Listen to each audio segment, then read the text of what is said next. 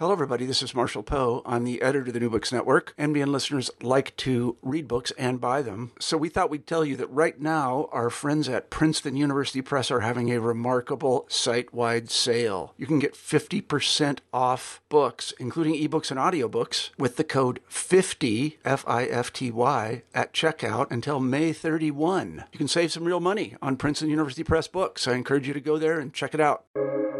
Welcome to the New Books Network. Welcome to the New Books Network. I'm your host, Kendall Deneen, and today I'm joined by Dr. Kathryn Olivarius to discuss her recent book, Necropolis, Disease, Power, and Capitalism in the Cotton Kingdom. Necropolis is a fascinating and I would say a timely book about a series of yellow fever outbreaks that affected New Orleans in the 1800s. And I say timely because the book reveals and untangles the capitalist and white supremacist interests that can dictate how those in power frame and respond to disease, which feels very relevant in our time, in my opinion. Kathryn is an historian and an assistant professor at Stanford University. Thank you so much for joining us today, Kathryn. It is my absolute pleasure to be here. Thank you. So I always like to have guests start out by just sort of introducing themselves. And then if you could tell us a little bit about how you came to the project of this book, that would be great. Sure. So I'm not from the South, and in fact, I hadn't lived in the United States for some time before starting to write this book. This was my first book, so this is what we call in the biz your dissertation book, the book that came out of your PhD. So when I started this project, when I was a graduate student at Oxford, I actually went into it intending to do something entirely different. I wanted to sort of explore how the slave experience changed in Louisiana as it transferred from a French and Spanish colony to an American colony following the Louisiana Purchase in 1803. But when I actually got into the archives, I was for my first research trip.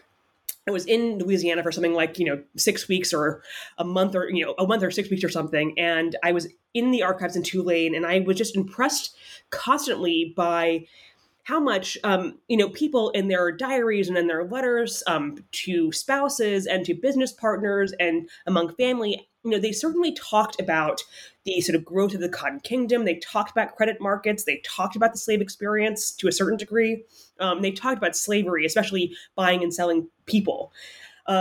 But what they talked most about was disease, and one disease in particular, that was yellow fever, a disease that actually I'm kind of ashamed to say that I didn't really know all that much about beyond that it existed and that it was still very dangerous. I knew that it was a virus that impacted people mostly in West Africa, but that was really actually kind of the long and short of what I knew. So when I got back to the UK and I was doing reading into, what is it about this disease? I discovered there were many, many excellent books written about yellow fever in New Orleans from a sort of environmental perspective.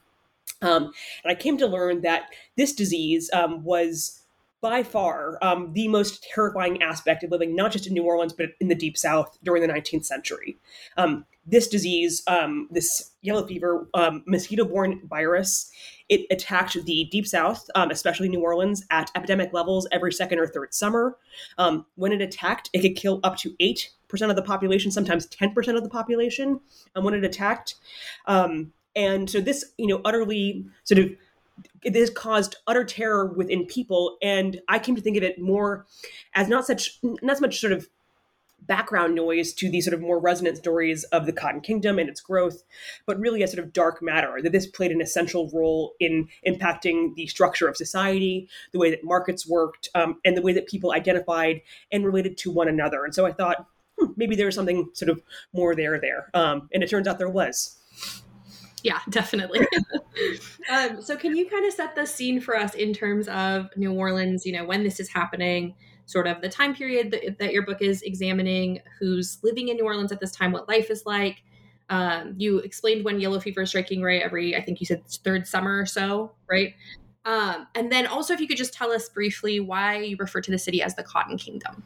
So New Orleans is the capital of the sort of growing Cotton Kingdom. It's what we call the sort of hub of this region. And so the Cotton Kingdom is this region that is sort of taking off and developing over the course of the first decades of the 19th century. So the sort of to briefly set the scene here, New Orleans, of course, was founded in 1718 by the French, and it had been an outpost that was of great importance to the various colonial powers that held it, mostly because of its position as sort of this port city, this depot, very low down on the Mississippi River. So it was the place through which all of the goods of the North American interior had to flow if they're going to get to Europe or to the Greater Caribbean or to South America. So, come the 1790s, actually, when New Orleans was controlled by the Spanish government, it's part of the Spanish Empire, three things happened, which greatly accelerated New Orleans' importance as a port city, not just to the Spanish, but potentially to all imperial powers. So in 1791, we see the first rumblings, or the first major rumblings of sort of disquiet and revolution on the island of Saint-Domingue, the colony of Saint-Domingue, which is a French colony. This is a massive slave uprising that lasts until 1804. And this utterly destabilizes the markets and flows of commodities around the Greater Caribbean. This is, so Saint-Domingue, very briefly, was the world's largest sugar colony in 1791. And then the enslaved population exploded in revolts then, and eventually, in 1804, Haiti became the first Black republic in the world. So this sets up a chain of reactions in which various colonies are seeking to sort of fill the market gap left by Haiti. And Louisiana is kind of framed to fit this bill, actually, because of two very lucrative commodities that are also taking off along the Gulf Coast. And that's sugar and cotton. So these are two immensely lucrative crops that, for a variety of reasons, are having this kind of revolution and heyday across the Gulf South. So sugar, it requires a lot of money to get into this business and a lot of enslaved labor, working very fast and at a coordinated pace.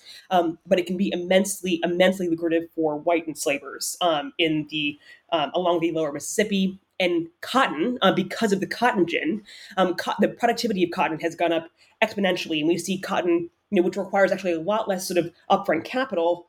If you want to get into this game, this is spreading across Alabama, Mississippi, Louisiana, and parts of East Texas as well. And so in response to these sort of commodity revolutions, you see people flowing into the Deep South. Historians called this process Alabama fever or Mississippi fever. So by the 1810s and 1820s, this is when Louisiana's become a state, in fact, too. You see, there are tens and tens of thousands of people coming into Louisiana and New Orleans each year, seeking to get into these very lucrative markets. And everyone, and I should say this, every single person in this who is a part of this sort of mass migration, mostly from the sort of northern states or the eastern states, but also increasingly from Europe, so Scotland and Ireland and the German states. So these people, they know that there is an increased risk of death at New Orleans. They know about yellow fever sort of, at least, in the abstract. But everyone here thinks that they're going to be kind of like, this is the place that ambitious young men, white men, I should say, of their day went. This is the Silicon Valley of its day. Everyone thinks they're going to be Mark Zuckerberg. Of course, they're not. And good riddance. Thank you. But everyone thinks this. And so they come here. They, some of them, they bring capital with them, hoping to invest in a plantation or invest in a mercantile shop. And crucially, they also bring many enslaved people with them. And they also, this movement is also propelling the growth of the domestic slave trade, of which New Orleans becomes the sort of chief marketplace for enslaved people in the ever expanding United States. So we see this sort of the population is rapidly growing, not just of the Deep South, but especially of New Orleans, which is growing more and more crowded, actually more filthy too, as it grows larger. And we're seeing, as it grows in population and in sort of physical size, we also see the frequency and ferocity of yellow fever epidemics increase as well. So could you talk a little bit about how yellow fever is spread? Because I knew that the mosquito was a vector, but I didn't know if that was sort of the only way that it was spread. And also if you could talk a little bit about just what this disease does to the body and how deadly it was. Yeah, it's not pleasant. So basically, so yellow fever is a hemorrhagic fever. It's in the same family as, diseases that you might know, Zika or dengue, for example. And it's spread by mosquitoes. The mosquito is the vector. They didn't know this at the time, in fact. I'll come back to this in a minute. But so we know today that yellow fever is spread by mosquitoes. So essentially, the way that it transmits is like this. So, if you're in New Orleans, for example, in, let's say, 1833, the year of a very serious epidemic, a ship with an infected mosquito will arrive on the levee in New Orleans. This mosquito, which is infected with yellow fever, probably because it's come from the Caribbean where there is endemic yellow fever, or else it's a hatchling that is that has been biting people on board the ship. Somebody maybe infected was there, but they disembark this ship, they bite somebody. This person therefore becomes infected. Another mosquito will bite this person, and will then, there's sort of a chain reaction here where they will fly a little bit of a distance and they'll bite another person. And that's how this virus spreads. Now, at the time, they did not recognize this. And in fact, yellow fever sort of confounded many medical experts at the time because they sort of debated the quote unquote contagiousness of yellow fever. So it was not classically contagious in the way that other diseases were, in that it was not spread. It couldn't be traced to be spread directly from human to human contact, like smallpox, for example, or syphilis also too. These are sort of diseases that were widely recognized to be contagious. Yellow fever didn't quite meet this bill, and many people called it, non-contagious because it didn't really meet these disease transmission patterns. So they actually didn't know a great deal about this disease. They did know, what they did know was sort of this in the broad outline. So they knew that yellow fever did not treat all people equally, that it seemed to affect certain groups of people more than others, especially so-called strangers. These are generally people with no previous exposure to tropical disease from Northern Europe or else from the northern states. These are so-called strangers. And you were alleged to be especially vulnerable to yellow fever if you were an alcoholic. This is true for basically all diseases.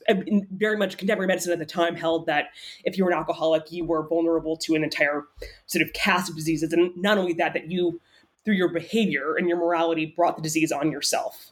So this is always how sort of alcohol, poverty, and disease become linked. They also believed, and we'll talk more about this, that all Black people possessed a sort of natural immunity or extreme resistance to yellow fever. Now, there's no evidence for this, but this was widely held, not just in the Deep South, but across the Atlantic world at the time, that Black people did not die at anywhere near the same rates as did white people. And the third thing they did recognize was that yellow fever could not reinfect a person. So if you survived yellow fever, and your chances were not good at this time in the 19th century, if you became sick with yellow fever, one of two equally likely things would happen to you.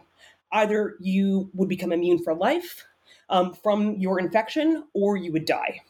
So very high death rate from this disease that's much, much, much higher, deadlier than COVID, for example. And so they did recognize that you could become so-called acclimated, that is immune for life. But many people, of course, half of all people who fell sick with this would die a very miserable death. So victims would experience this sort of sudden onset of chills and nausea. Many people experienced lower back pains that were these like crushing lower back pains. Within a few days, generally, you would become, very delirious with fever. Your organs would eventually shut down. Then you would lapse into a coma and die. And famously, at the end of your illness, you would regurgitate very thick black blood that looked a lot like coffee grounds. So hence the nickname for yellow fever, black vomit. So that was the sort of telltale symptom. And it was an incredibly, incredibly painful way to die. I have examples of, rabbis and priests, very, very pious, very, very sort of taciturn men otherwise. They would be screaming profanities at the end of their illness. They were just in so much pain and misery at the very end. So can you tell us then, what was New Orleans' response to yellow fever, these recurring, waves of disease hitting the city? And was this response similar to other cities that were also stricken or different? So actually, this was one of the sort of guiding questions. One of the things that really puzzled me throughout the research and writing of this book. So my question always was, why did a city with triple the national mortality average, which New Orleans had during most of the 19th century, in fact, This is a very deadly place to go. Why did the people who were, would have been responsible for public health, so that is health officers and or city councilors or state officials, why did they not just invest so much less money into public health and to fixing yellow fever than other cities? Why do they seem to just not care at all? So if you were to I mean this quite literally. If you go and look at the records of the city council from, let's say October of 1833, again, this is a year of a very bad yellow fever epidemic. And in fact, there's a joint cholera epidemic going on as well at that time. So, it's chaos within the city. If the city council met at all, and very often it wouldn't meet during epidemics because city councilors would run off to their country plantations where they would quote unquote truant during epidemics. If there was a meeting at all, if they were sitting, you would not know that a yellow fever epidemic was going on at all. They just would not talk about it. They would talk about, the oyster shells that they needed to pave a new road, or they would be talking about internal squabbles. They would, it was incredibly petty stuff. So this is sort of confounding. So why don't they care? Doesn't this seem like this should have been the primary political issue? So my answer to this is that politicians didn't care because actually it benefited them to not care for a variety of reasons. So during the early decades of the 19th century, you see many American cities, and also actually cities in the greater Caribbean to a lesser extent, so cities like Havana and Kingston, and also in South America and Central America, you see various cities taking sort of increasing steps to exert their influence, the sort of cities or the municipalities' influence over the people. And they do this a lot in public health. So, for example, New York or Norfolk or even Charleston, they'll increasingly implement tools to curb disease. So they'll institute quarantines. That's a big one. In fact, multiple quarantines, sometimes for different diseases. There are many quarantine stations in New York Harbor or in Philadelphia Harbor, for example. Many cities will build hospitals or orphanages or institutions that will care for the sick and the widowed and orphaned that are inevitably left after epidemics. You'll see sort of soup kitchens and other charitable charitable institutions that are designed to basically help people move on with their lives after these devastating epidemics. And you see, almost none of this in New Orleans. Quarantines are implemented only 4 times, very briefly during the antebellum period. They always buckle under pressure from the business community who say that they don't want them because they're impeding commerce. New Orleans invested significantly less. And I mean, I think 2 cents per person during the 1850s compared with 69 cents per person in Boston during the 1850s in public health. We're talking almost no money at all. And this is because politicians, I think, essentially realized that, they're sort of looking the situation in the face, and they rightly said, there's nothing, we can't cure yellow fever. Nobody could at the time. But they sort of had this fatalistic attitude in which they said, not only can we not cure yellow fever, there's nothing we can do to stop it. So the fact that quarantines seem to work in New York or in Genoa or in Paris, no. That means nothing here in New Orleans. We're special. We're different. And any money, any tax money spent on trying to stop disease was therefore wasted. And so the entire structure of government became essentially sort of operate around this philosophy that, you newcomer, nobody asked you to come here. You're coming here by your own volition. You have to face disease like everybody else. You have to get acclimated individually. That is your responsibility. We have no role in helping you through this process. Our job as politicians is to help you make money once you survive through cotton and sugar and slavery. But in the meantime, we don't care about you. It is not the business of the city government or even the state government to help people survive. It's their job to help them make money once they are proven to be acclimated. That is a survivor of yellow fever. And that very much, this very much, of course, impacts the sort of relationship between state and citizen. And citizens, and newcomers and residents were marked routinely in the fact that their government basically took no steps to sanitize the city, to, really fix disease. And, the government really, they didn't really care all that much that they were seen to be sort of shirking their responsibilities by certain subsets of the population because it didn't affect them electorally, because acclimated men voted, unacclimated men did not. So the unacclimated, these seas of, the sea of people who are kind of waiting in this purgatory, awaiting their brush with this infection, they don't really vote. They're not citizens yet. They're not naturalized, and so they're an easy block to ignore. So you describe, and I think, you're leading us here beautifully. You describe New Orleans in the 19th century, not just as a capitalist society, but as an immuno-capitalist one. And this is obviously like one of the major sort of interventions of your book and is so fascinating. So if you could explain for us what immuno-capitalism is. Sure. So, capitalism is a system of class rule, and capitalists, so powerful people, or people who become powerful through the system, they use whatever sort of materials are at their disposal to increase their power and their profits. So that can be machinery, or that can be certain laws, or whatever it is.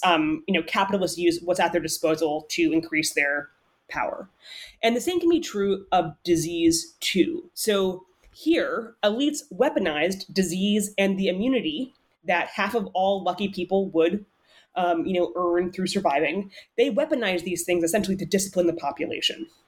So they used disease.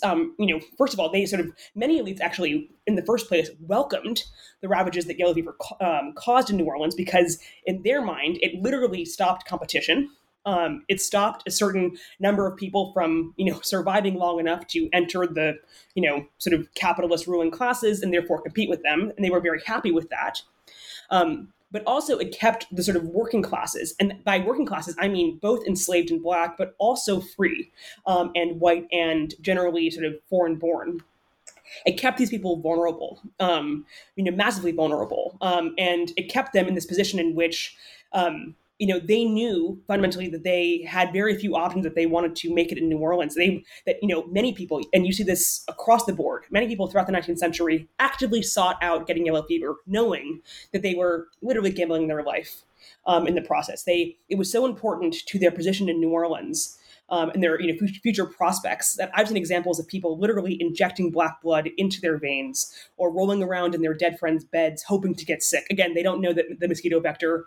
They don't know about the mosquito vector, but they are actively seeking out disease, and they've got a 50% chance of dying from this illness. And that's how important developing immunity to this disease is to one's position in New Orleans. And so elites basically, they use the sort of vulnerability that disease engenders to create the system in which they grow more powerful through slavery, through the labor of others, while people otherwise languish. Either they die or else they're sort of impeded by disease in entering the capitalist classes. So could you talk to us a little bit about how surviving yellow fever becomes like sort of central to like one's masculinity, one's sort of like patriotism and national identity, etc.? Sure. So, so the way that the society is structured, so the way that, if you think about New Orleans, probably the structure that you're most familiar with is the very intense and violent racial structure in which the city is sort of subdivided between three major groups. That is free white people who are on the top of the society, politically, socially, economically.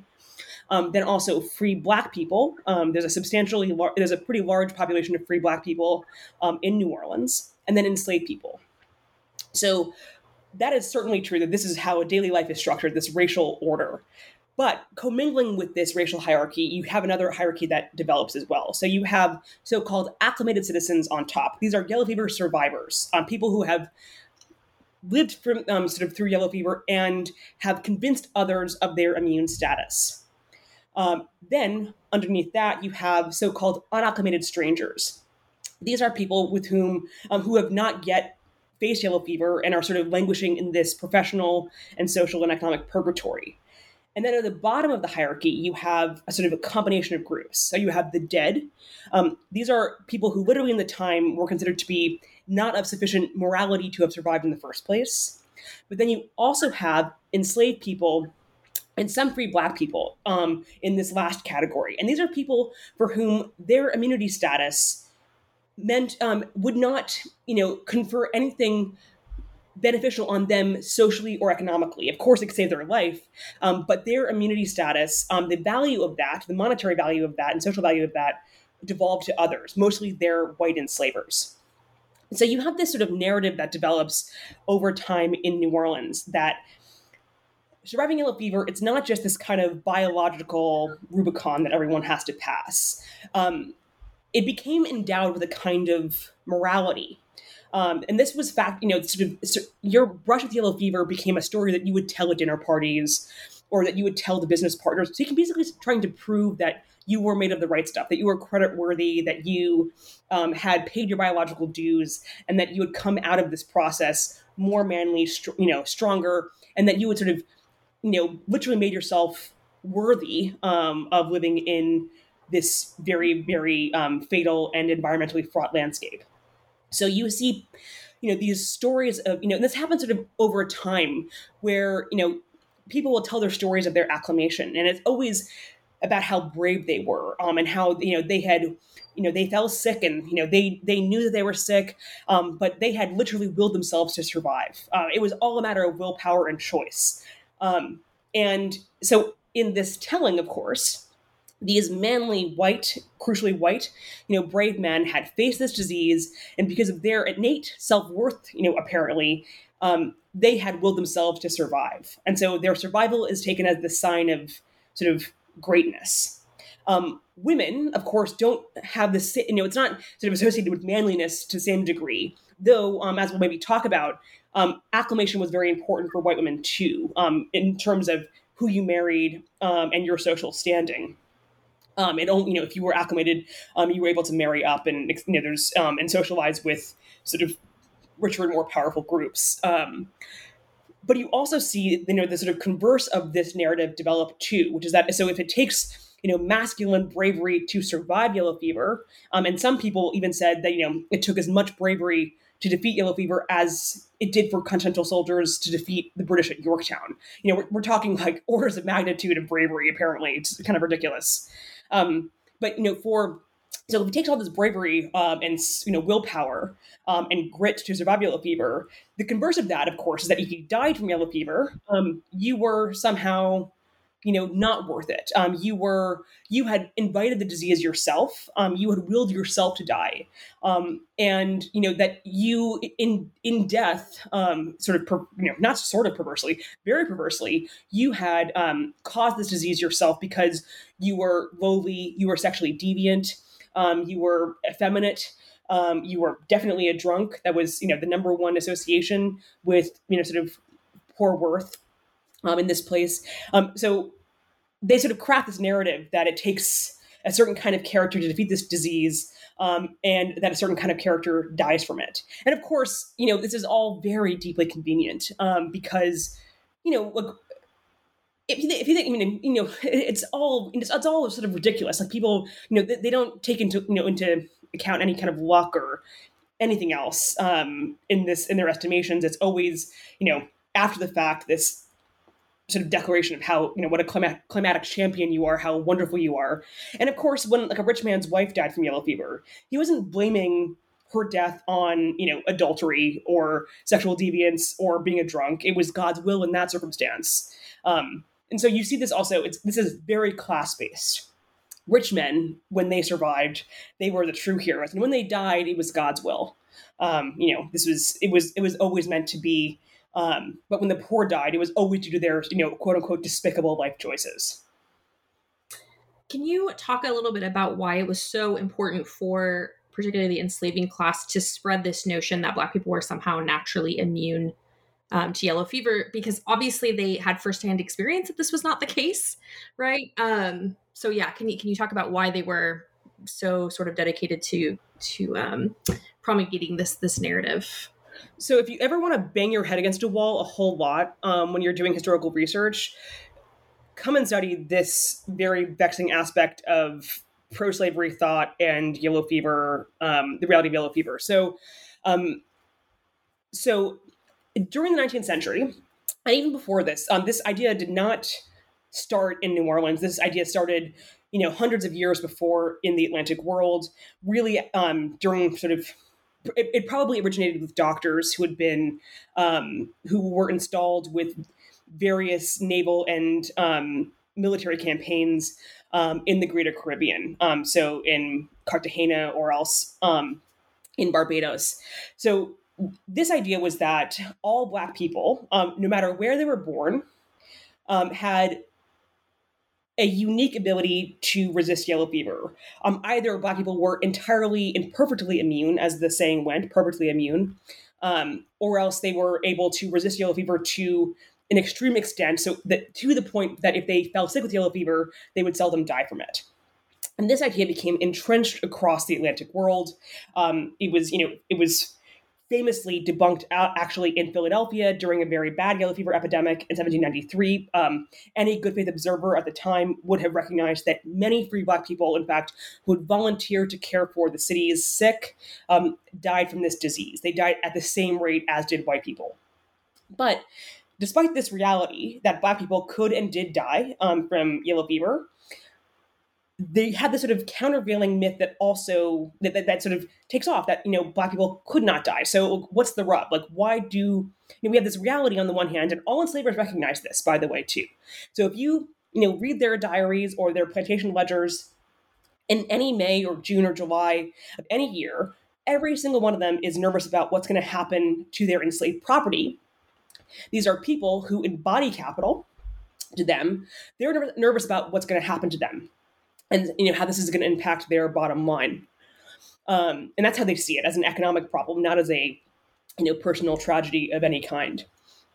And you see this, so you have this on the one hand, enslavers are saying this, they're saying that Black people are naturally immune to yellow fever, but on the other hand, they're also very nervous about it. So, this has been, this is one of those questions that literally kept me up at night. Like, how can they say one thing and do another? So, I think that this sort of myth persisted because it was what journalists call sort of too good to check. That it was it was fundamentally very useful to white enslavers, because with this idea that Black people were naturally immune to yellow fever, it justified the expansion and entrenchment of Black slavery over an ever greater area. And literally, you see pro-slavery theorists like Samuel Cartwright or Josiah Nott, but also just sort of average Joe planters who are saying essentially that Black slavery is natural, even actually humanitarian, because it protected white people from spaces and labor that would kill them. And so this, therefore, sort of provided this weird epidemiological justification for the growth of slavery that was happening anyways. But this kind of provided this kind of scientific gloss to it, which they found immensely useful at the time.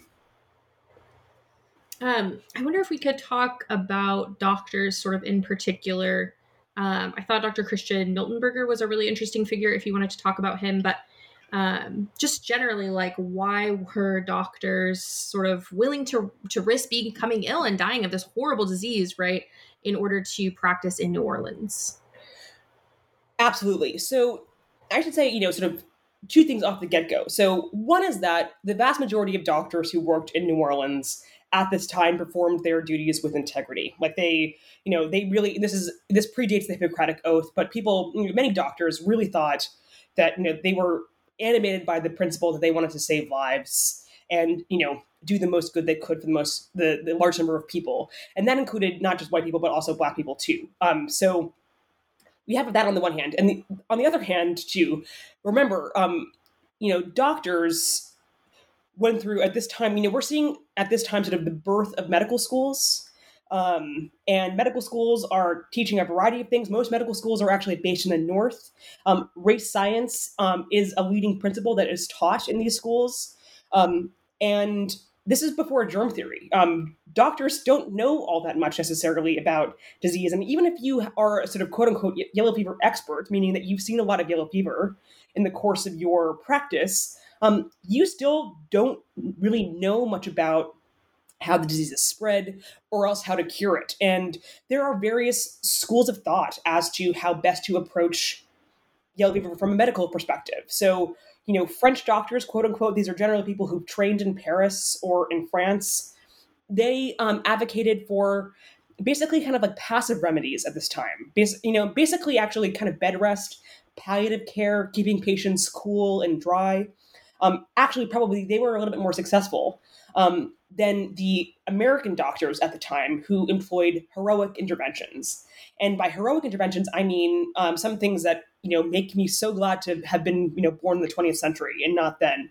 So you see patients, you see doctors blistering with a hot iron the palms of people's hands and blistering their soles of their feet. You see them dumping them into lime water baths and then rubbing their skin down with pepper. You see also, very famously, them dosing patients with mercury. This was a sort of cure-all in the 19th century. Mercury is highly toxic. And if you it's highly toxic. And if you gave somebody too much mercury, it would cause their teeth to fall out.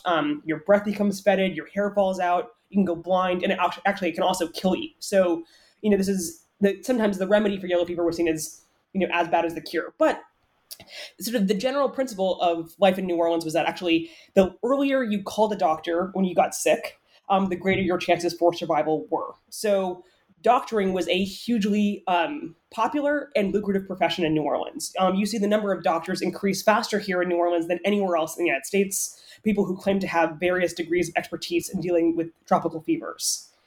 And many of these doctors, they come here because, for the same reasons that anybody going into sort of growing markets do, because they can make a lot of money here. That is if they can survive.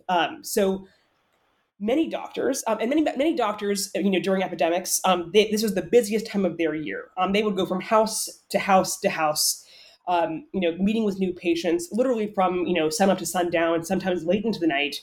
And they would go about, basically directing the treatment of, dozens, if not hundreds of people each epidemic.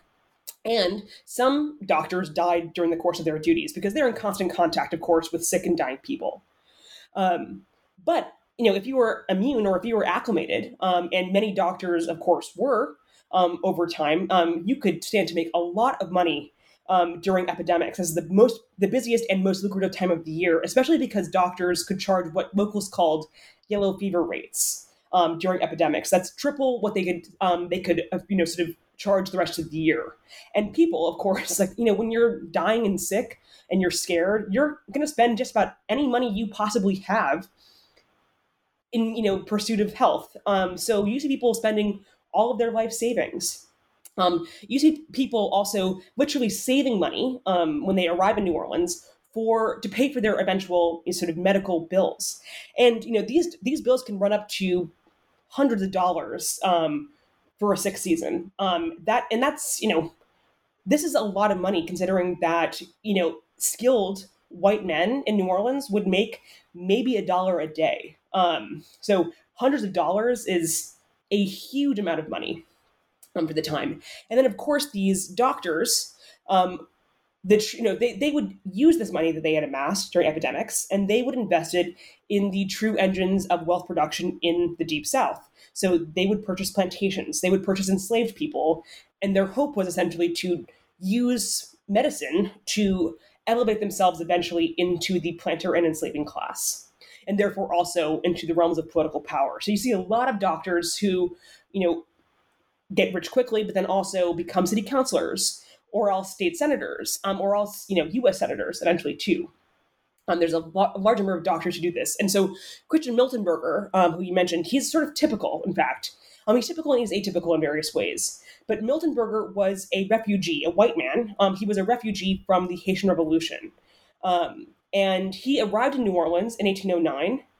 And he basically arrived penniless, or essentially penniless. He had no money. He had lost the bulk of his fortune, both in Saint Domingue and then later in Cuba. And when he arrived in New Orleans, he has no money. He did smuggle in some enslaved people illegally. He then sold these enslaved people so that he could have money, capital that he could invest in founding a medical practice. And then, following 1809, for many, many years, he became one of the sort of the most sought after physicians. He's a doctor. He's one of the most sought after physicians in New Orleans because he's known to be a yellow fever expert, and he is fairly typical of planters, of doctors at this time because he eventually amassed such a fortune, mostly through his yellow fever practice, that he was able to purchase not just one but multiple plantations, and then bestow each of his sons with a sizable fortune in their own right.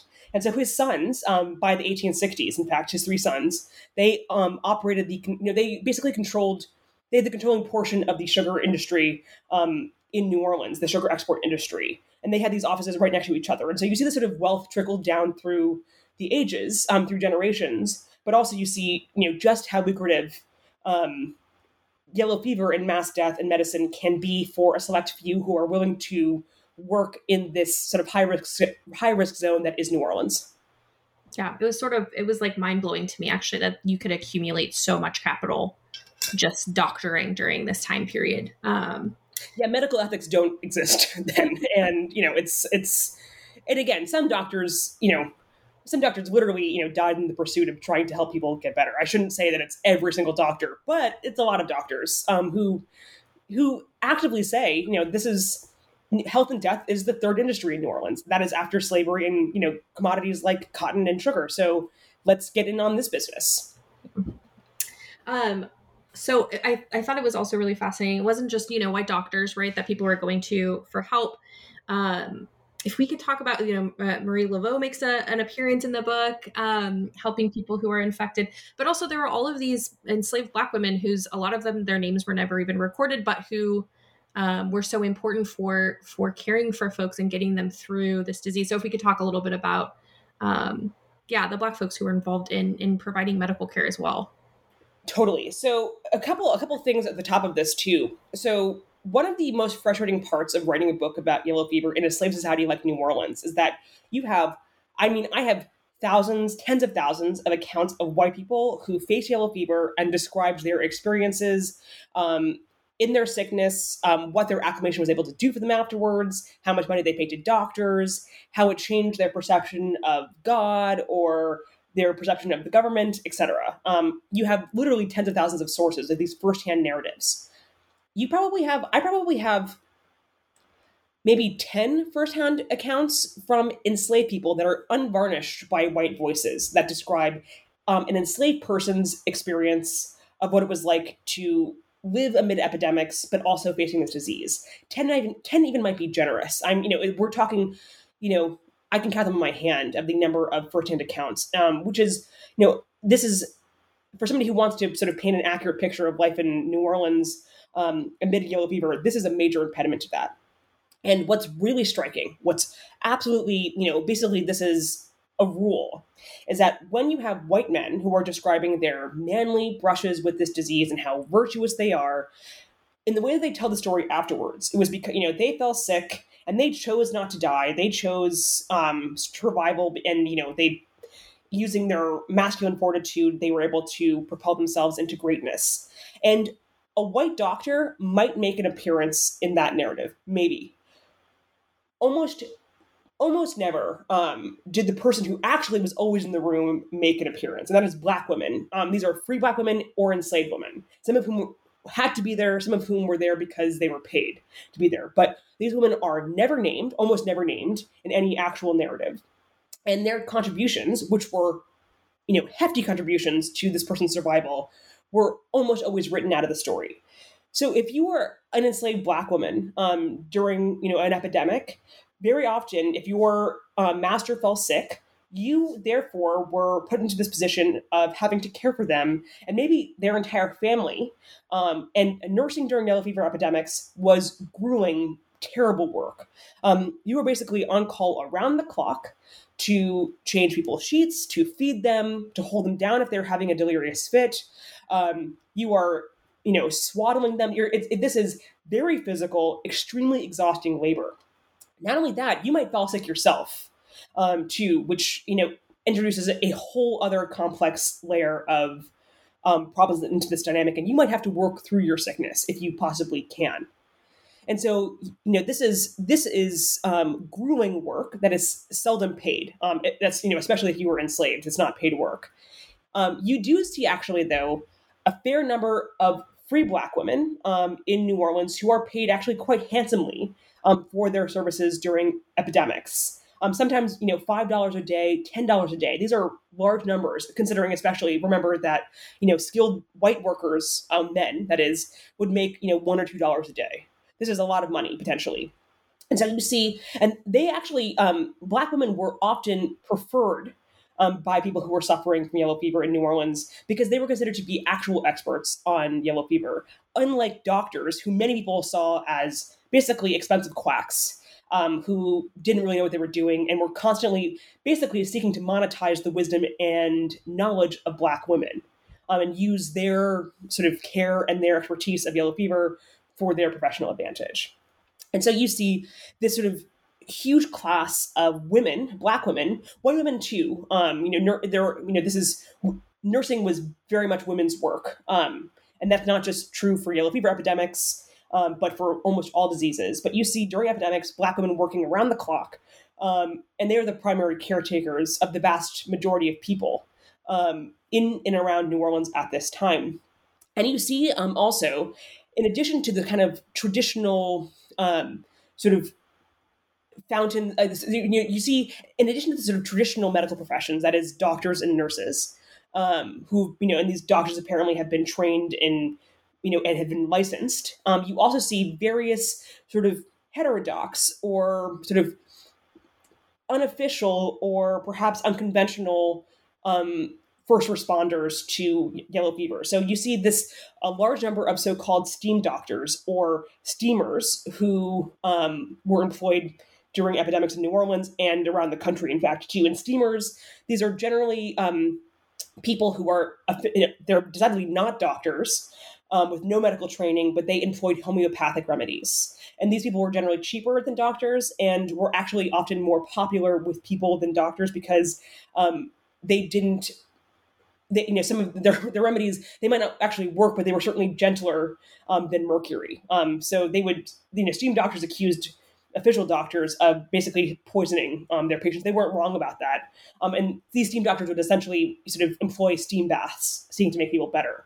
Then you also have this whole class of people like Marie Laveau and other sort of quote unquote sorceresses or seers. These are, women and men, but seers, many of whom were Black, many of whom had Haitian roots, people who had spent time in the Caribbean and practiced a sort of heterodox religion. And people would go to these women seeking remedies, not just sort of medicinal remedies, but also spiritual ones, seeking for them to say prayers on their behalf, or else,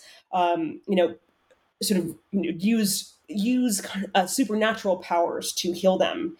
And so this sort of whole, again, industry really of people who practice this kind of heterodox approach to curing yellow fever came to proliferate in New Orleans. And so you see this, so you have this sort of traditional kind of official medical profession, but then, outside of that, this entire world of healers and sort of medical healers really come about too, and they're just as popular, if not more popular, in fact, with the vast majority of residents, especially enslaved people who could not afford expensive medicines or doctors if they became sick.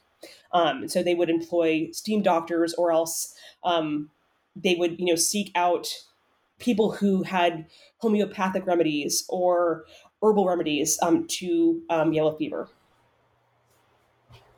I was really struck by the ways that police and policing show up in the book. So I was wondering if you could talk about what the role of the police were in the way that the city handled yellow fever. And also if you could talk about peccadillos. Sure. Peccadillos is one of my favorite words, actually. It's so a peccadillo in the 19th century or in the antebellum period, a peccadillo was sort of this phrase that was popularly used at the time to describe a crime that wasn't really a crime. So we're talking like jaywalking or we have, we think about them all the time. We have them today too, sort of like jaywalking or like, littering or something. So something that's like, it's something small, but something also crucially too that could be seized upon to get you in trouble. Either that you would face a fine or else incarceration or some kind of sort of brush-in with the police or arrest. So the police forces back then were not quite the same as they are today. By the 1840s, the vast majority of police officers in New Orleans were Irish-born, and they were not necessarily, sort of trusted individuals who were seen to be protecting the public's good. Very often, they were sort of paid by individuals actually to solve a crime on their behalf, and they were. You were forced to post, if you were a police officer, you would post a bond to ensure your good behavior. So that's a lot of, actually, it should be a symbol of what the city sort of considers you to be, which is that you're not really like a sort of quote unquote peace officer or trying to uphold the public good. You're seen kind of more as this rogue agent. And police officers were sort of the front line of this system by which politicians and judges and elected officials came to think about control and funding the city. So, as I said earlier, this is a city and actually a region. This is the South in general that is very anti-tax. They do not believe in taxing people. When I mean people, I mean especially enslavers at high rates. So certain things in the South are taxed at incredibly low rates. That's enslaved people especially. And it shows you the kind of priorities of the society. So who's making the rules? So actually, New Orleans is not in a financially very good position for most decades of the 19th century. It's not able to borrow money at the same rates as other cities because the risk is very high here. So they're always looking for ways to not tax citizens, white citizens, rich white citizens, but also ways to line their coffers. And so they do this essentially, they look at their population and they see one asset that New Orleans has that no other city has to the same extent, no other American city has. And that is a large population of unacclimated people who cannot vote, essentially, at this point. So these are people who are new to New Orleans, and they are vulnerable to yellow fever, and many of these people, of course, will die in the near future. And they come to see sort of it is their MO, that they want to squeeze as much out of these people, these unacclimated people, as they possibly can, either before they become enfranchised citizens and sort of ascend into the acclimated classes, or else they die. So all sorts of things in New Orleans were criminalized that, are sort of incredibly strange things. And so this is the case in many 19th century newspapers, in fact, then, but also this is still true today, that many newspapers will have a kind of like police blotter where they'll publish what people were arrested for and the outcome of that. And so you see this, like constant sort of narrative of people getting arrested for being vagrants, for being homeless, for not having a place of abode, for being too loud and brawling on the streets, for being too loud and walking on the streets, for, basically for anything, any of these little peccadillos. And police officers and recorders and judges, they will brag about how many of these essentially non-crimes they arrest for, and then how much money in fines that they are able to extract from this group of people who are otherwise vulnerable. And this, by the way, is especially true of prostituted women, who, and it's actually like it's kind of an amazing thing actually too, and it's quite difficult to trace individual women through the record, but many prostituted women in this time period in the early 19th century, their stories are incredibly tragic. Most of them had newly arrived in New Orleans. Many of them had been married. Their husbands died from yellow fever. They're left, with many kids, essentially destitute, with no help. They are unemployed. They can't get a job. They have many, many mouths to feed, and so they turn to prostitution. And their pimps are horrible. It's this miserable life. And officials know this. They know this actively, but they are always seeking, especially during epidemic times, to basically squeeze this group, this class of people, as much as they can for all the money they can. And this is literally all this money is sort of extracted through fines and fees. This is what's funding New Orleans in its operation. Even the sort of most skeletal aspects of a city government that they actually have. This is where the funding is coming from, not from taxes, not from any kind of investment. Otherwise, it's from extracting as much money as possible from this most vulnerable class of people, the unacclimated, before they die. Thank you for that. Very, very grim, but I feel like good to know about. Right? My husband joked. He's like, Kathryn, for your next book, can you do like a history of champagne or something, or like, like a history of chocolate, just something a little bit more uplifting than yellow fever. Well, speaking of feeling uplifted, we could talk about the epidemic of 1853, because this sort of, it seems like, caught folks off guard, because there was this feeling that like yellow fever was sort of over. And then this epidemic came and crushed everyone's dreams of that being the case. Would you talk a little bit about 1853? So, absolutely. So 1853 was known as the Great Epidemic. And this was front page news, this particular epidemic. This was front page news not just in Louisiana or in the South, but across the country and even across the world. This was something that was reported on everywhere because it was such a staggering epidemic. 12,000 people died in the course of 3 summer months. That's over a tenth of the city's population, and also 1/5 of the Irish-born population. This is a huge number of people who died in this epidemic. And what's interesting about this is that for a variety of reasons, New Orleans had not had a major epidemic in about 5 years. So the last epidemic was 1847, 1849. Sort of debatable, but basically there is, we see during this period, we don't have any serious outbreak of yellow fever. Immigration is huge to New Orleans. So many, many people in the city in May of 1853, they've never seen yellow fever firsthand. They're new to the city. They're recent immigrants, and they only know about yellow fever as the sort of story as a potential nightmare. But many people were actually very nervous about this kind of like sanguine apathy that had developed because they see the city's various puddles that are stinking and emitting this green sort of mildew everywhere. They see the huge numbers of mosquitoes. They don't make the connection yet, but they see this like swarms of mosquitoes everywhere. They see the city's filthiness, and they are nervous about this. They're very nervous about the sort of situation of the city. And basically, this epidemic happens very early, actually sort of incredibly early in the season. So in very early May, a ship arrives on the levee, the Camden Castle. This is arrived from Jamaica, and on board, various people grow sick and die. This is, again, generally speaking, the first sort of like official day that it was considered to be okay to declare an epidemic of yellow fever official. This was July 1st. So we're talking very early May. This is very early. And no doctor wanted to officially declare a case of yellow fever because they were scared to be wrong, and they were also scared to instill panic.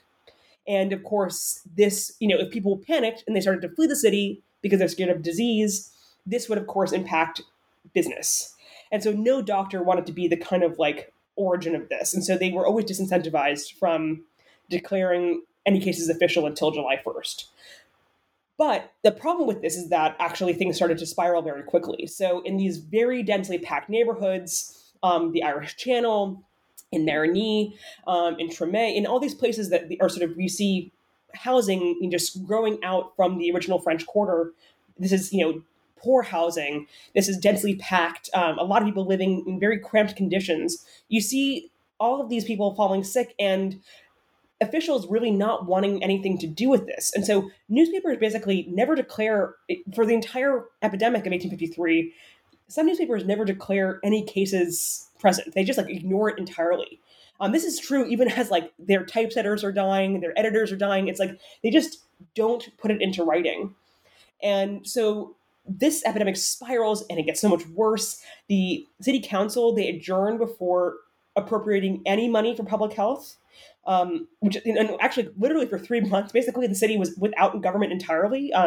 They sort of, the city council like told a small subcommittee to basically take over, and they don't. And all the city councilors, again, they flee to their country plantations, and they're having a grand old time playing games and drinking as people are dying en masse.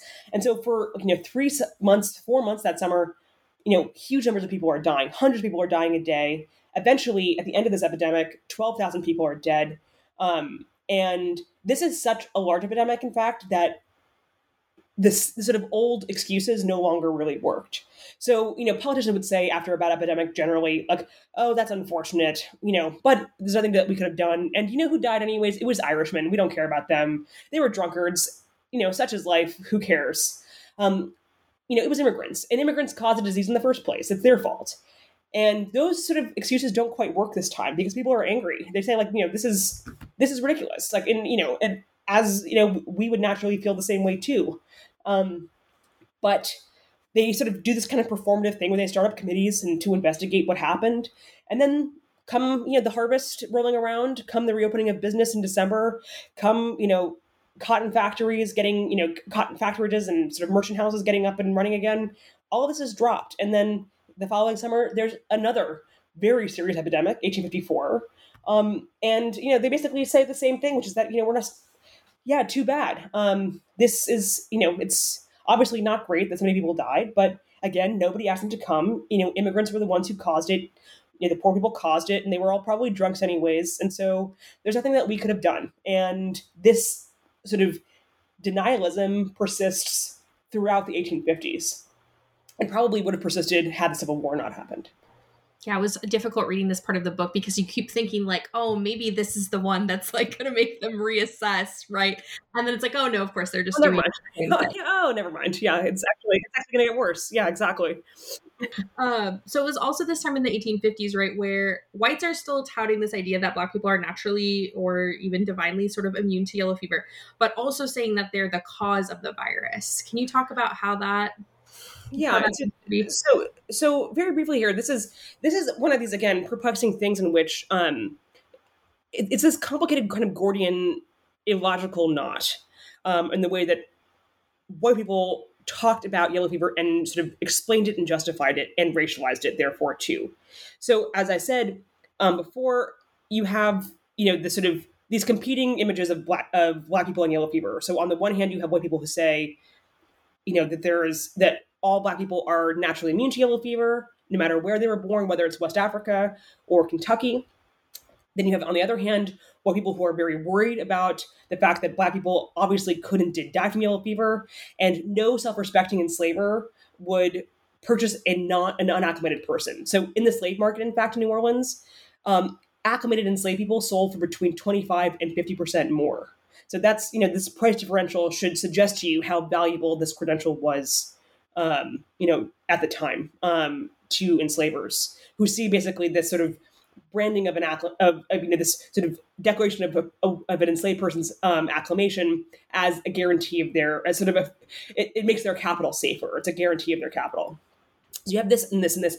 And then you also have this kind of like popular presentation of what yellow fever is that develops at this time, where very serious epidemics of yellow fever were often called Congo fever or African fever. And you have planters who sort of are, when they're musing about, the origins of this disease, they think, they don't know that the mosquito is the vector, but they suggest that there is some kind of West African origin or some kind of Caribbean origin. And this they link to and attribute to Black people somehow, or else to slavery. And in fact, I should say at this time, some abolitionists in the North, mostly in the North, they actually say that yellow fever was divine punishment for the sin of slavery. That this is, and you see quite a few abolitionists saying this, that, God was essentially punishing the South with these epidemics because slavery was immoral and wrong. You don't see enslavers in the South saying that, of course, but some people do. They don't moralize in this way, but they do essentially. They see fundamentally they sort of see and personify yellow fever as a Black person. So in operas or sketches and plays at the time, yellow fever, when it was personified, was always played by some kind of either enslaved or free Black person who was preying upon people at the docks or on the levee, for example. And so this connection in people's minds between Black people and yellow fever is really complicated. So on the one hand, of course, Black people are said to be, widely held to be immune, but on the other hand, they're also somehow responsible for this virus. They're, the sort of progenitors of it. And actually, there's like this incredibly complex tapestry that's going on here that I think actually sort of translates quite well to COVID-19 when, especially early on in the epidemic, many people both saw, Asian Americans as, because of this disease, there were huge numbers of racist crimes against Asian Americans for causing COVID-19, but also that there was this kind of narrative also too that Asian Americans were more vulnerable to COVID. And that this was, this sort of, again, complicated Gordian knot of logics that people who are scared concoct to make sense of the world around them in a way that benefits them. So they sort of racialize it because not only does it make sort of sense to them logically, but it also financially and socially benefits them to racialize it in such a manner. So then what happens once 1861 rolls around and we've got, Louisiana seceded, and then the following year, the Union Army is occupying. Can we talk about just what that occupation looked like in terms of how it impacted the way that yellow fever maybe spread or how the city responded to it? Yeah, so this is, Yellow Fever, the Civil War edition, and now too. So Yellow Fever, back up. New Orleans is one of the biggest cities in the Confederacy. And so when New Orleans seceded along with Louisiana, obviously, Confederate officials and politicians were delighted because this meant at least that they would sort of still secure the Mississippi River, but also the cotton market. And cotton was, sort of the Jefferson Davis and Alexander Stephens and all the politicians, they always saw the power of the Confederacy as dependent upon cotton because cotton gave them leverage on the world stage. They could potentially seek recognition from the British or the French or the Russians because they controlled, because cotton was so valuable to them too. But New Orleans actually falls pretty early on in the war to Union control. So it's taken back in 1861. I think something like 300 people died in the battle to recapture New Orleans. It was not a huge battle. Very little structural damage was done to the city itself. And so Benjamin Butler, who is this kind of egocentric and everyone at the time, he was kind of a jerk, known to be kind of a jerk, but a very powerful one and sort of steadfast one too. He becomes the commanding officer in New Orleans. And he, that spring of 1862, he gets nervous actually because he thinks, okay, we have all of these unacclimated Northern boys here, all these soldiers who've never seen yellow fever before. They're new to the South. What's going to happen come June? And he was worried about this very much so. So he takes a tour of the city with the city officials who are still there. He writes about this actually. He's like, these people are crazy. There's literally a cow bobbing in the canal next to the Cabildo, which is the city council's seat. There's a cow bobbing over there, and nobody blinks an eye. And everyone says oh, that's just normal. That's just how New Orleans is. And so he fires all these people. And he gets to work on sanitizing the city. He implements a very strict quarantine. And, he does all these reforms. And actually, he's very successful because during the entire course of the war up to 1865, during Union occupation, there's not one single case of yellow fever that's reported to Union authorities. There actually were some cases that we know about from censored letters, but this is not official. This is not officially promulgated.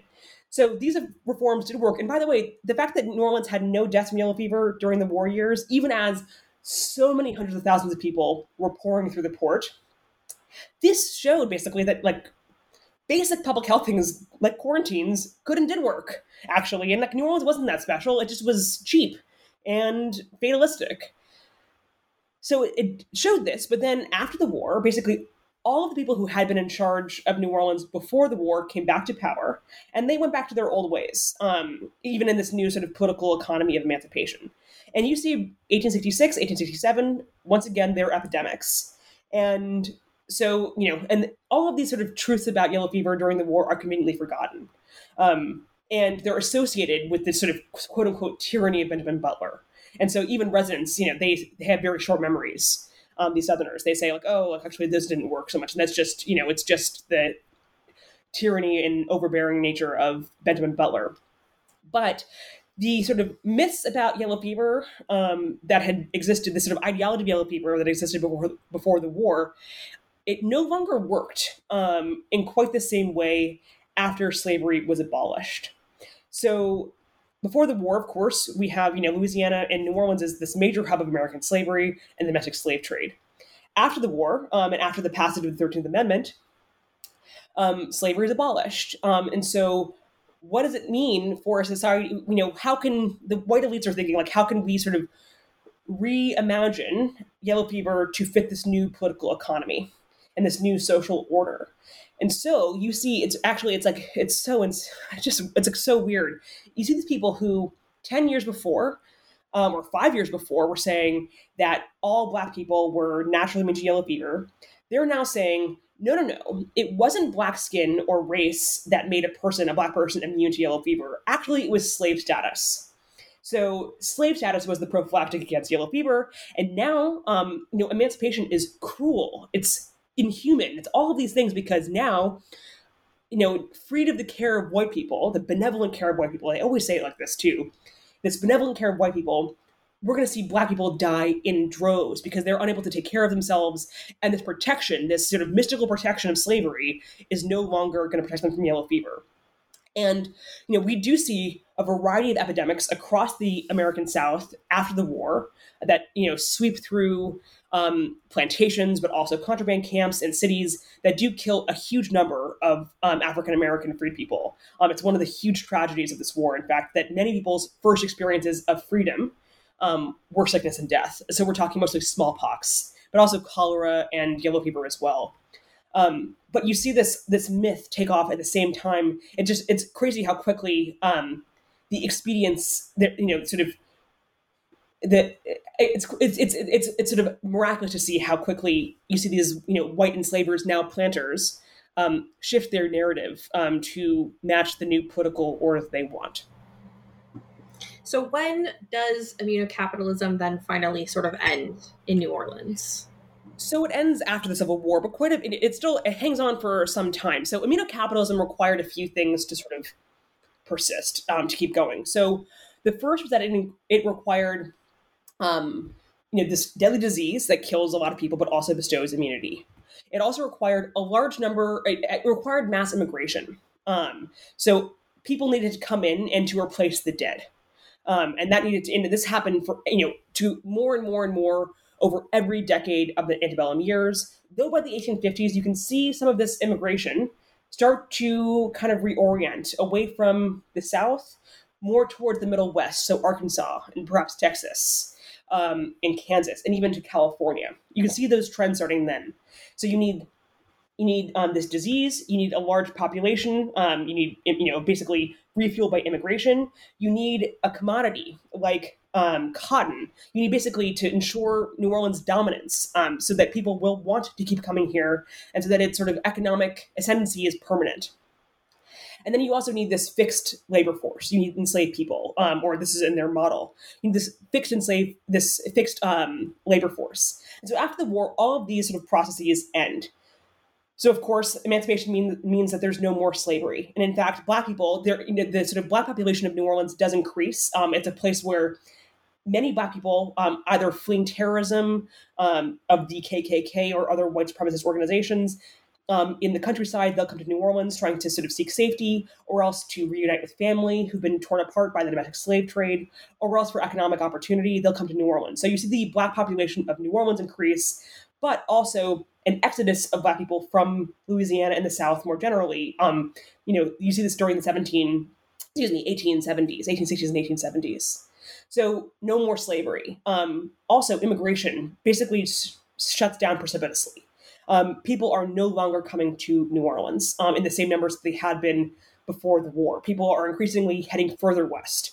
They're seeking to buy farmland, again, in Arkansas, or else in, Minnesota, or, other places that are free of disease, where there's more economic opportunity. And after the war, the South, this economic reality of the South was not great at best, and required, really didn't regain its steam until after until the turn of the 20th century. So you still, of course, have yellow fever, but then you also have this New Orleans' sort of position is diminishing relative to others within the domestic cotton trade. And so this is because, for the most part, New Orleans did not invest in railways, and nor did Louisiana. So it has far fewer railways than did other southern states. So increasingly, in fact, planters are no longer taking their goods, their cotton, then shipping it, over bayous or smaller rivers to the Mississippi River, and then shipping their cotton on steamboats down the Mississippi to New Orleans. Increasingly, they're putting this cotton onto rail cars, which is being shipped to Atlanta or Chicago or elsewhere much faster. So New Orleans is losing its position sort of relative to others in the sort of domestic and global cotton trade. And it's fascinating because the people who are at the top of New Orleans, the sort of the class and economic, social, economic, and class life, they should have seen these processes happening, and they just didn't. They were sort of uncreative, and that's probably because, to a certain extent, yellow fever sort of narrowed their imaginations. They just didn't see the writing on the wall. And so the last major epidemic of yellow fever in New Orleans happens in 1879, just after Reconstruction has finished. And 15,000 people, I think 25,000 people across the Mississippi Valley, all the way up to Memphis, die from yellow fever. And these cities they blame New Orleans. They say, like, this is ridiculous. Like, no longer should you guys, because you are resistant to quarantines, you should not be dictating our health reality. So we're going to basically, like, stop dealing with you. We're going to start dealing with other places, especially like Atlanta or Columbia, South Carolina, or other places that have rebuilt significantly after the war, and don't have this diseased problem. And so, the last epidemic of yellow fever happens in 1905. There were epidemics after the 1870s, but they sort of diminish over time. And that's probably because there's just, there's less fuel actually for the disease because so few people are coming into the port. And the last epidemic happens in 1905. 500 people die. And thereafter, sort of yellow fever becomes the stuff of memories, and immunocapitalism has collapsed. But right up into that point, you see people, still in newspapers and in job applications and things like this, touting their acclimation status, saying, hire me because I'm acclimated. It's still a worthwhile credential, up until the 20th century, even if its social and economic value has diminished somewhat as epidemics sort of decrease toward the end of the 19th century. Wow, that's really wild. So I assume that you were writing or researching or some combination, of this book when COVID started and hit the US. And I'm kind of wondering, like, what was that like to be writing a book about, these ways of epidemic disease while we were dealing with our own epidemic?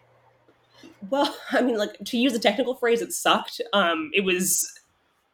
I mean, I really did. I had not anticipated this. And it was, during the sort of, so I had finished the first draft of my book before the pandemic struck. And I've been working on this for some time. But, come April of 2020, I was teaching a ton on, all this is happening on Zoom. My students were like miserable. We're all miserable. We're all scared. We're all watching this disease unfurl. And we're living in, we're living in this kind of, especially back then, this is, long before the vaccine came into effect, we really didn't know all that much. And the sort of stories that we would hear were cases increasing of, refrigerator trucks outside of, hospitals in New York City, of, we were all, I think we've actually, all of us have a little bit like shut it out of our memories of how sort of both terrifying and boring it was at the same time. That's kind of like life and watching it. But so I used to think, I was, sort of writing about yellow fever by day, teaching about the Civil War, in the afternoon, and then at night I would be worried about COVID. And it was just this, it was a little bit too much. Art imitated life to a kind of scary degree. But in retrospect now, especially, I don't know if I can say I feel privileged, because I feel like that's maybe not the right word, but I feel really lucky in some capacities, because there's something, for a historian, we never really get to see our ideas in action. And I feel like this actually gave me the ability to not sympathize with, but empathize with the people I write about in my book a little bit more.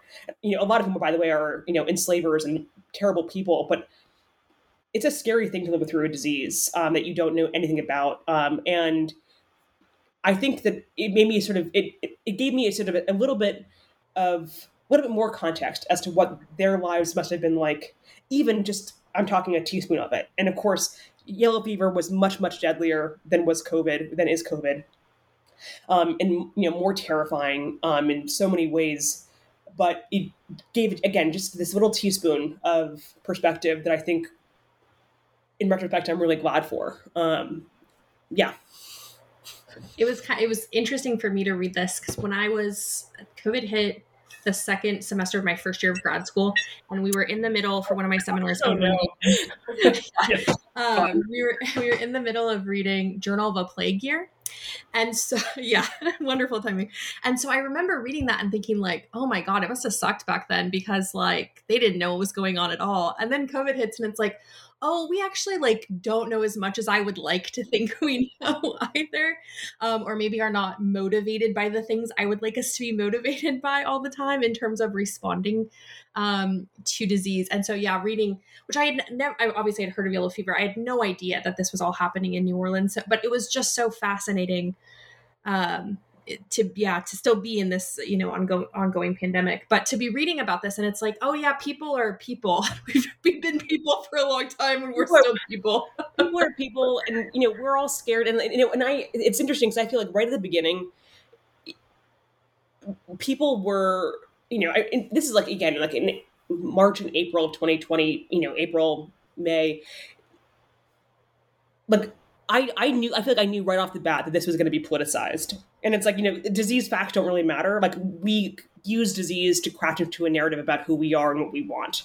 And so when, I always think about, there's that famous picture of Donald Trump coming back from the VA hospital, Walter Reed Hospital in Washington, D.C., and he's standing on the portico of the White House, and he's taking off his mask. And by the way, he's still contagious at this time. We also now know that he was deadly sick with this disease. And, he was, though, in taking off his mask, he was sort of promulgating that he was this manly patriot, that he had, that we had to all fall sick to express our, sort of fealty to the economy, and to, this is straight out of the antebellum playbook in this way. I always think of that picture as a captain, the 21st century's first capitalist, Donald Trump, who's thinking in this way. But one more thing on this, I remember somebody asking me, so when will this pandemic end? And of course I didn't know, and I said the smartest thing I've ever said probably in my entire life, though, which was it'll be over when we say it's over.